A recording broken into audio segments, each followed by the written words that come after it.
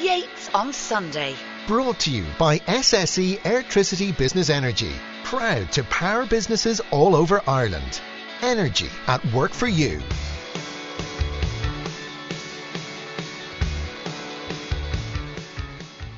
It's my last throw on Sunday, and I put together an expert panel to talk about what for me is not only the big issue of the week over recent months of the country, but something unlike Trump or climate change or Brexit is directly within our control.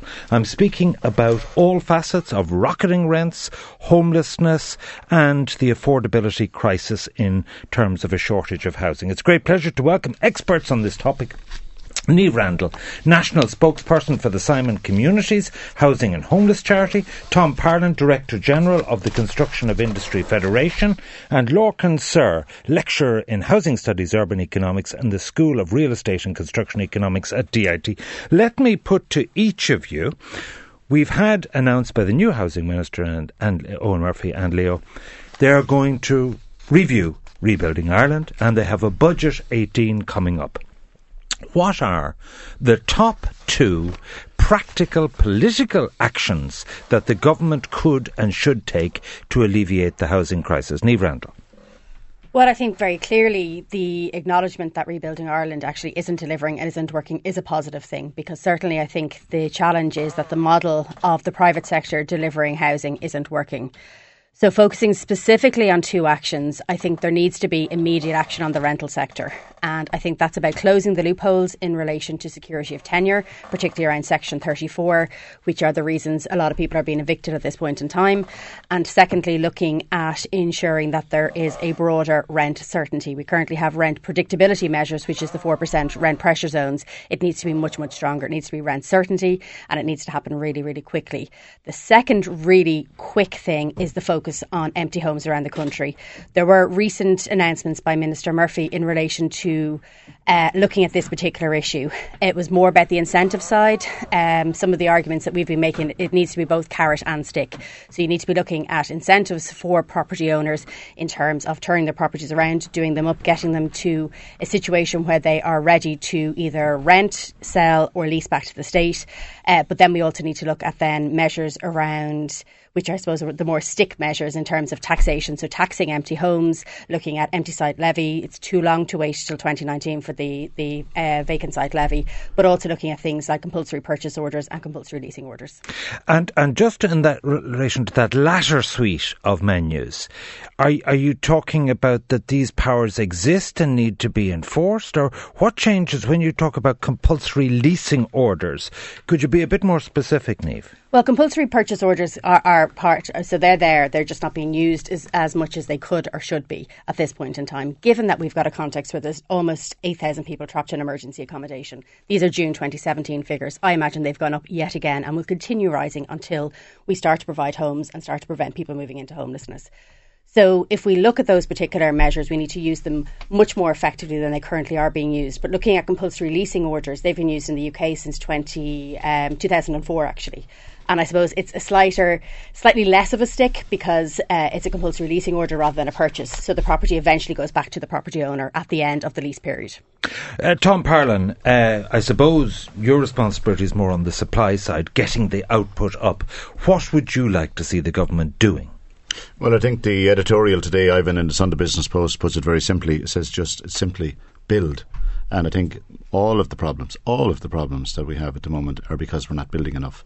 And I think certainly the Rebuilding Ireland policy has a lot of positives in it. And I think it would certainly be very wrong to throw it out at this stage. It's literally in existence less than a year. One of the issues that we believe that's working quite well is the Help to Buy scheme. And already I see a number of commentators sort of taking issue with it, that it's having It's stoking demand, not supply?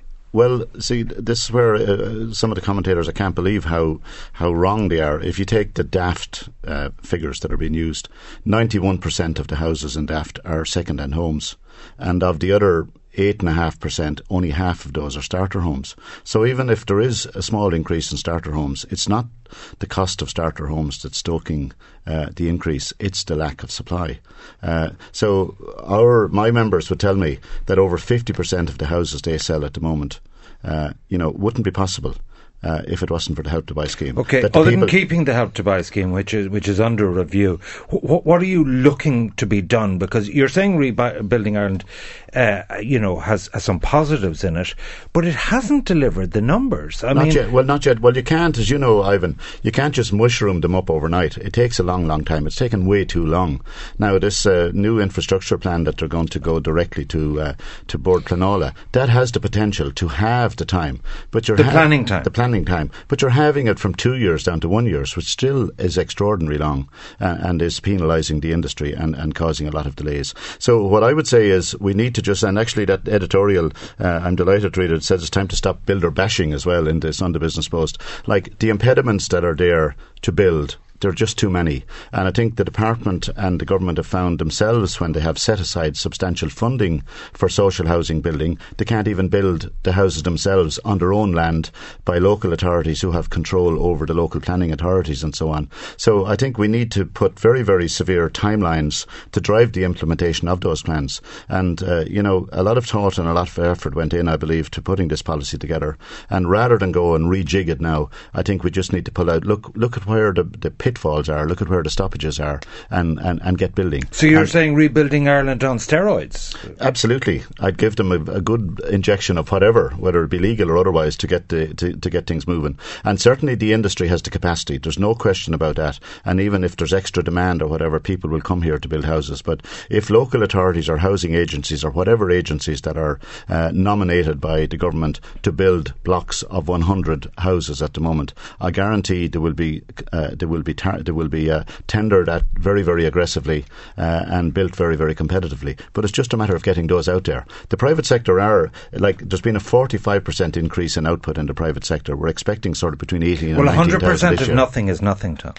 Yeah, well, do you understand my point? I do, of course, from a very low base. Yeah, absolutely. But the industry is responding on the private side, and I believe as we move along, we're going to see much bigger units. Like lately, it's been infill sites and so on. But now with this new infrastructural spend, that if you're planning speed up, that if you're planning for over 100 units, it moves along much quicker. And there are big funders, key to do that. And in our pre-budget submission, we're looking for a fund for small builders as well around the regional towns now where house building is becoming viable. Those guys can't tap into, the banks are not lending to them, and neither are the big funds. So a fund, we're not looking for free money, a fund that would be at sort of a reasonable interest rate made available to small builders, guys that are building sort of maybe 3 to 10 houses a year, because I think that sort of input by a large number of people will have an impact also.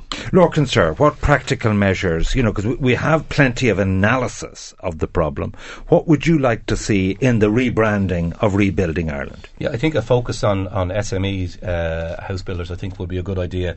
There seems to be a reliance and over-reliance on one or two huge players in the market at the moment who are actually, between them, building very little every year.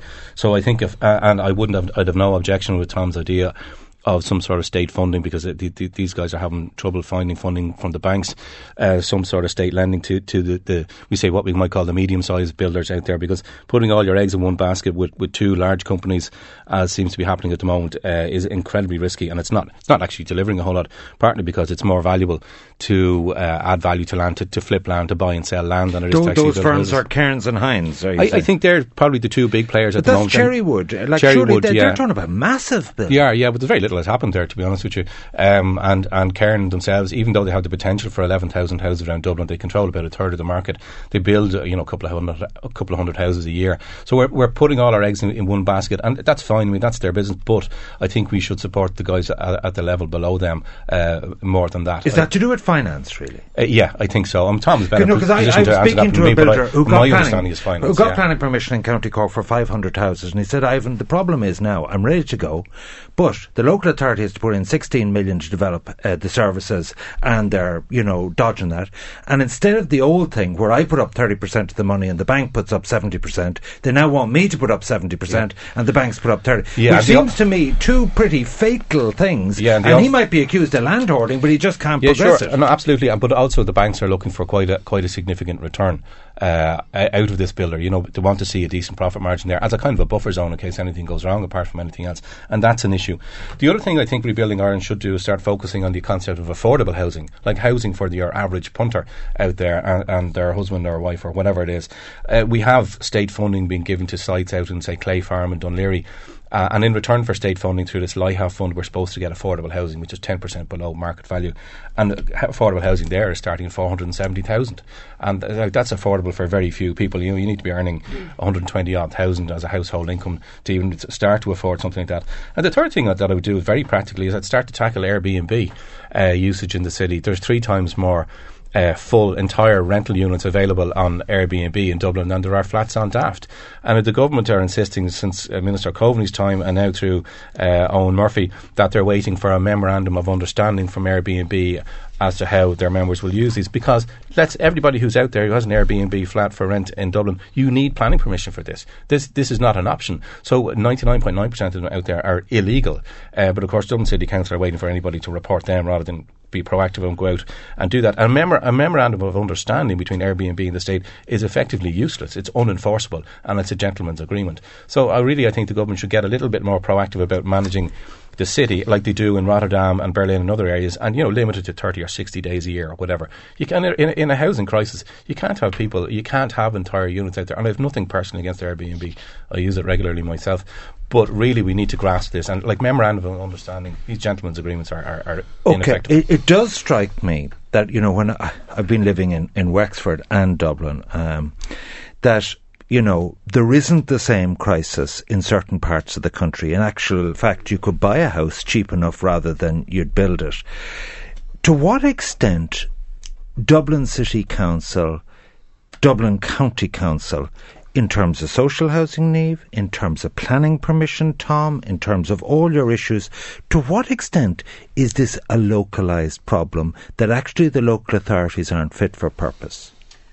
Well, certainly. I mean, I think the key reason that we're in such a crisis is because local authorities stopped building social housing, and therefore the private rental sector has been absorbing so much social housing. And do they have the capacity to switch on that button? They haven't had it. They certainly haven't. There have been moves to try and ramp that up a little bit, but it doesn't seem to have been as effective as it needs to be. And I think what we really need to do is ensure that local authorities go back into the business of building and delivering housing. And if the capacity issues are in terms of staffing, in terms of capability on the ground, in terms of going out and dealing with owners of empty homes, whatever those skills happen to be, you need to build up those skilled capacities at a local level without a shadow of a doubt.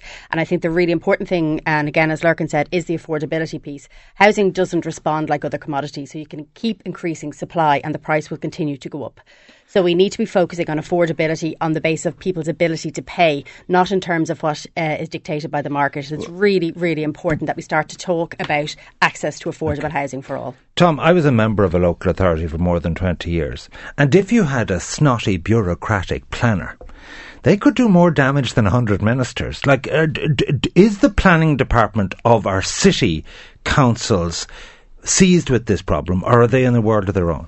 Well, I think so, and I know it's probably dangerous to talk about individual cases, but Johnny Ronan, who has a reputation of being a highly experienced and professional developer, he did a particular plan recently, I think down near Tara Street, for a very, very substantial development. He hired the best international advisors, he had all the pre-planning discussions and so on, and spent an absolute fortune on putting in his plan for a major, I think one of the biggest ones in the city. And lo and behold, it's turned down. And now it's been appealed to Bord Pleanála and so on. So, from my... But you're talking to people who are making planning applications. Do you feel that there is a problem in terms of some of the planners that aren't really accountable to anybody?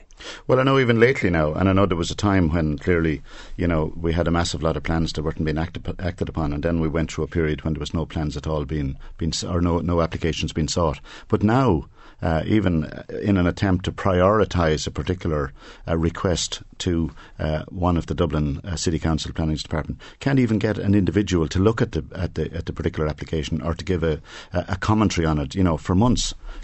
So so there is a lot of impediments there, and it's my view all the time that instead of when a planning application goes in, someone says, "Yippee, here's something positive coming in," it's immediately looked at in a negative situation. Is there some way this can be held up, or is there some way it can be set aside? And then the biggest problem of all, in the end, it's very difficult to get someone to take an absolute responsibility and saying, "I sign off on this particular plan." One of the reasons I asked that, Lorcan, is the very chair you were in, Colin McCarthy was in last week, and in his inimitable style, he said, look, inside the M50 in his Dublin drawl, there are so many green and brown sites that need to be developed, instead of people driving from Gorey and Mullingar in, in terms of the Dublin problem, and, given all projections say we could have an increase in population in Dublin of 500,000 over the next 20 years, in your experience, is there a localised Dublin bureaucratic problem? I don't know if there's a bureaucratic problem. There's enough land zoned in Dublin for 131,000 houses, so land supply isn't necessarily a massive issue. It's how we're dealing with it. I think the planning system has traditionally been a bit of an easy whipping boy. I mean, we have the same planning system now as we did when we were building 90,000 houses a year. And now the thing about Johnny Ronan's plan is it might have been a terrible plan. And we do rely on planners to kind of use their judgment. Now, they don't always get it right, without a doubt, and the system is bureaucratic and can be slow. But, I mean, where would we be without a planning system? You do need some sort of kind of regulation of what goes where. Now, that is not to defend them to the hilt, because I think that there are definitely some local authorities that are less than facilitating it in development applications. In the UK, it's very interesting. Many local authorities, you pay a £400 fee to meet your local authority. And the interesting thing there is, of course, when you're paying money, you expect a service. Here, we don't do that. There is a planning fee, but it's not like that. And in the UK, there's a more efficient, I suppose, customer service-oriented planning system that they have there. The other interesting thing about planning and about, say, something like Tom will probably bring up the VAT, the idea of reducing VAT, blanket policies across the country. So when Niamh was talking about, is this a Dublin problem or is it somewhere else? You introduce blanket policies. The problem there is you're benefiting the people who don't need it as well as the people who do need it. So with the reduction in VAT from the hotels, you're benefiting the Shelbourne and the Westbury, who are doing quite well as the people who do need it. So I think there's probably scope in for regional targeting of specific policies for towns, for cities and for rural areas. My housing expert panel today are Niamh Rannell of Simon, Tom Parlin of the CIF and Lorcan Searle of DIT. Yates on Sunday. Brought to you by SSE Airtricity Business Energy.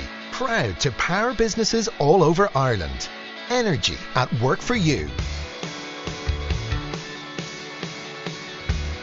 Now, as this is our last Yates on Sunday, our show sponsors, SSE Airtricity Business Energy, providing 100% renewable energy to over 60,000 Irish businesses, very kindly said, Ivan, you know what? You can have 2 pairs of premium level tickets with full hospitality for the Republic of Ireland-Serbia match. It's the World Cup crucial qualifier in the Aviva Stadium on Tuesday the 5th of September, and they've thrown in an overnight stay in the Mespil Hotel. To be in with the chance of winning, you'd easy know my producer's an Everton supporter. Name the Donegal player at Everton who's currently recovering from a broken leg. Seamus who? Text with your name and answer to 53106 at a cost of 30 cents. And that's all thanks to our show sponsor, SSE Airtricity Business Energy. We'll call out the winner before 1 o'clock. Niamh Randall, Tom Parlin and Lorcan Searle are still with us to talk about how we can practically resolve the housing issue. On the 10th of October, I believe, we're going to have the budget, Lorcan Searle. What would you think that can be announced by Paschal Donohoe? Would it be extra money in capital spending, infrastructural spending? Would it be tweaking capital gains tax? Would it be perhaps a tax on vacant houses? What do you think he should do that would have an immediate stimulus in abating rent increases? I think some form of support for an affordable housing scheme run. We used to have one run by local authorities. We had the social and affordable housing schemes, and that was stood down in 2011. But it's still on the books. It could be reignited. So I think some sort of funding for that. And what that does is it allows local authorities to build houses, and they never build them themselves. That to be a contract to a private builder, obviously. but to build houses that would be for sale exclusively to people within certain income thresholds. So people who earn too much income for social housing, but perhaps not enough to buy some of the houses that are out there for sale at the moment. And I think some sort of support for a scheme like that would be great. I mean, a lot of the house building that's going on at the moment, it will obviously there will be supply, but it's going to be at a very high end. It's going to be the Clay Farm 470,000, 500,000 end. And if people want a good indicator of what's going to happen, if you look at Dún Laoghaire Rathdown at the moment and see what their prices are, there's about a 12 to 18 month lag before that hits the rest of Dublin, another 12 month lag before those prices hit the greater Dublin area, and then it spreads out. So we can see what's coming down the tracks. So there needs to be some sort of intervention. What's coming down the tracks? For the 12% per annum in terms of... I mean, I can't see that stopping just for the moment. And I would like to see some sort of intervention at the level below houses of 470,000.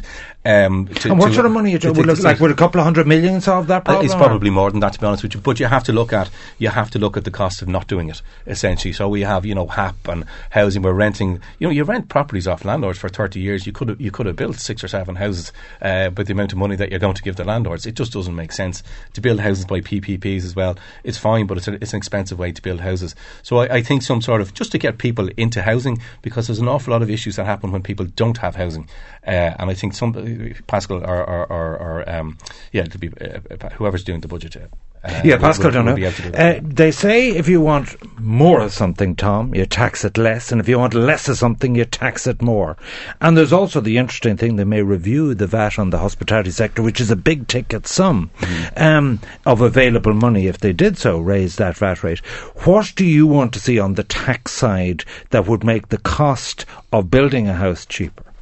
Well, clearly, I suppose there's a concern, I believe, at political level that when you reduce tax, as they have done on the hospitality side, it's very difficult politically to change it back again. I believe it was a very good investment, and I believe that the Exchequer has benefited substantially because we know that industry is going very well. It's been a bit of a chestnut with government and with finance in particular, a suggestion to reduce the 13.5% VAT that's on housing. Like, we're unique. The North of Ireland doesn't have any VAT on housing, neither does the UK, and we have a very substantial VAT on housing. There's the concern, of course, that the minute you reduce it, that the builder pockets it. But I believe it will cause viability. But in particular, and Larkin just referred to being more specific with some of the measures, it's currently, like, we're building, I think, the equivalent of 45,000 jobs worth of housing, or rather of office blocks in Dublin. Like, everywhere you see stocks of cranes, it's office blocks or student accommodation or hotels. So we're creating an extra 45,000 jobs, and we have an accommodation for the ones that we have currently. And a lot of those FDI people, the Googles and the Facebooks, they want to live in apartments and want to live very close to where they're going to be working. And currently it's economically unviable to build blocks of residential apartments. And the VAT certainly is a factor there, the local development levies and so on. And the fact that you have So you think a selective approach to certain types of accommodation vis-a-vis VAT might be a more targeted approach? Well, certainly, and I've suggested to the Minister for Housing that he should get a group of experts in to look at why are we not building blocks. Like, there are some very, very substantial internationally respected developers here with internationally respected funders, and they're building office blocks, and they have planning permissions for blocks of residential, and they're not looking at them because the figures don't add up. And I would respectfully suggest that the government and the minister would look with some expertise at that and say, what is the problem here? Is it because the VAT and because of the development levies that they have to put up front, and the funding and some of the other issues is causing that? Because unless we build several thousand units very, very quickly, we're going to have a major crisis, a bigger crisis than we have currently. So that's one of the issues. Certainly, the government made great funfair and the last minister about putting 200 million available for very, very necessary infrastructure. And you referred to, some of the big players and a 10,000 planning application in South County Dublin. Like, you can imagine the amount of roads, the amount of water infrastructure, the amount of wastewater infrastructure, connecting, special connections onto the M50 and so on. Like, you could spend 100 million there on infrastructure. And that 200 million hasn't been drawn down yet, because my understanding is that the conditions are so restrictive that individuals are not taking it up. So I think, I know that the Rebuilding Ireland is being examined, but I think it needs to be examined from a commerciality point of view. Why is this money not being taken up? Why are we not building blocks of residential apartments? And if the VAT is an issue, I think it will be repaid in spades by house building or apartment building is a major bonanza for the Exchequer in terms of the jobs and in terms of all the taxes that are paid. So, I think a very commercial look at that very, very quickly in advance of the budget would identify some of the restrictions that are holding things up there and move on them. And I think certainly VAT for residential building would be a big factor. Niamh, your focus is obviously social housing.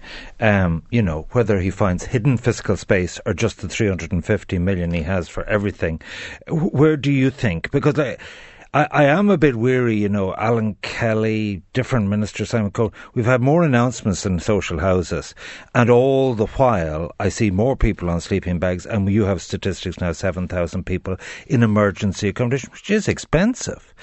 So what would you like to see in the budget for social housing? I think you're right in terms of the number of announcements, and we've had actually 5 ministers in a 6-year period of time, which has been a challenge in terms of ensuring that there's continuity and that we are actually delivering what we need to deliver on the ground. And certainly I think the point that Lurkin raised as well, which is around the cost of not building and the cost of not delivering, and one of the huge costs is the numbers of people trapped in emergency accommodation are going up month after month. And we must think about that, you're talking about 3,000 children, you're talking about 1,300 families, you're talking about over 3,000 people who don't have dependents in their care, stuck in emergency accommodation day in, day out. And the social cost of that is absolutely enormous, and the damage that's been done day after day. But focusing specifically on the budget, some of our key focuses in our pre-budget submission was around an affordable homes company and maybe setting up and establishing an affordable homes company. This was recommended by NESC, the National Economic and Social Council, but also NERI as well more recently. Is this a state quango though? Well, would that be as bureaucratic as the planners? Well, no. The objective would be that A, it's not a quango and that it's not bureaucratic, but it would pull together what expertise there is out there. So you've got the housing agency, you've got people working in the department level, in the Department of Housing, you've got people working at local authority level, you've got a range, you've got the Housing Finance Agency. So it's about kind of pulling together expertise and ensuring that we can deliver an affordable housing model, because we need to really change how we're doing things. If we don't change how we're doing things, we continue to do the same thing over and over again, and we'll get similar results. Other things we can do, we have looked for a national homeless sub-strategy, because our concern is that with all of the focus on, obviously social housing, private housing bill, the private rented sector, we really need to drill down and look at people experiencing homelessness and ensure that they are prioritised, and they're absolutely a number one priority. We need to look at, at least tripling the budget in terms of social housing. We need to build social housing, and we need to make that happen really, really quickly. The vacant homes tax that I mentioned is a really key measure as well. And also the rapid builds. Currently the rapid builds are taking 18 months to deliver, which is not that quick. And I suppose what we heard is that it's actually the procurement that's rapid and not the building that's rapid, which doesn't make an awful lot of sense really. So certainly using rapid build or a rapid building model is some way to get housing out there really, really quickly. We're nearly out of time. There's 2 specific issues, and anyone on the panel can take it. One is this story that the public German savings bank Sparkasse has not really been encouraged. Word is official Ireland want to protect AIB and Bank of Ireland, of course. Some of that state-owned. Anyone got a response to that? And secondly, yes or no, is the rent cap, which I thought was going to be 4% limit, and rents are going up 12% per annum, is it working? I think the rent cap thing, one of the things about it is that I hear anecdotally that it's been breached left, right and centre, but not alone is it being breached illegally, but there are so many loopholes in our Residential Tenancies Act that it's very easy for a landlord who wants to impose a rent increase of more than 4% to do that. So, for example, they can turf the tenants out and say that they want to refurbish the premises. Now, legally, it needs substantial refurbishment, which is more than a lick of paint. But I think a lot of people out there are turfing tenants out and giving it a lick of paint and maybe putting a new toaster and kettle. They're finding a ruse to get around that. Yeah, it's really easy to do that. What we're hearing is that tenants are really fearful of sticking their heads above the parapet. So people are accepting really awful things out there, particularly sitting tenants, because nobody collects data in relation to sitting tenants. The RTB, the Residential Tenancies Board, collects information in terms of the cost of tenancies and new tenancies only. Yeah. So we don't know what's happening within existing tenancies. That's why there's no churn in the market at the moment. If you go and look on Daft, there's about 1,100 properties on the market at the moment in Dublin, and the reason for that is people, exactly like Niamh said, they're afraid to move. Sparkasse, I want to ask you, Tom, I want to conclude by talking to you about Sparkasse. On paper, it sounds like we're short of finance, mortgage finance. To bring a new player into the market would add competition. It seems to me there's no downside. These people seem to have an excellent track record in the strongest economy in Europe, both for SME lending and mortgages. Why not is it a no-brainer to say, welcome on the mat? Yeah, I met with people from Sparkasse through the good offices of the German ambassador here, and had a substantial meeting with him. And they were quite frustrated with the lack of sort of input they could get from government. And there's no question about it. The Department of Finance has a vested interest in the two pillar banks at the moment. They've spent a fortune on bailing them out, and they clearly want to sort of give them a bit of space to grow their balance sheets and so on. And clearly, obviously, as soon as AIB are sold off, and the stronger balance sheet to have, the more benefit for the state. But it is, I believe, to the disadvantage of competition in the market. And I certainly, from what I could gather about Sparkasse, they would have a lot to offer here in terms of either mortgages for first-time buyers or SME lending that we so badly needed. So, I think we just have to, I think obviously we have a single minister now for finance and public expenditure, but competition in lending is essential because the banks certainly are risk adverse now to a mega extent in the wrong direction, whereas when all this went wrong, they were totally in the opposite direction. So we need a bit of balance, and competition certainly would bring that, and I'd certainly welcome that Sparkasse would have a bigger input here. The question for Paschal Donohoe, are you conflicted being the shareholder of AIB in precluding competition? I think there are some answers required. Can I say to my panel, thank you. Niamh Randall, National Spokeswoman for Simon Communities Housing and Homeless Charity. Tom Parlin, Director General of the Construction Industry Federation, and Lorcan Sir, Lecturer in Housing Studies, Urban Economics and the School of Real Estate and Construction Economics at DIT. Thank you. And let me invite you to join me on the hard shoulder between 4 and 7 to continue pummeling these housing issues with our politicians, because it is something that is within our control. We have built up to 90,000 houses a year. How come we can't build 30 now? Yates on Sunday. Brought to you by SSE Airtricity Business Energy. Proud to power businesses all over Ireland. Energy at work for you.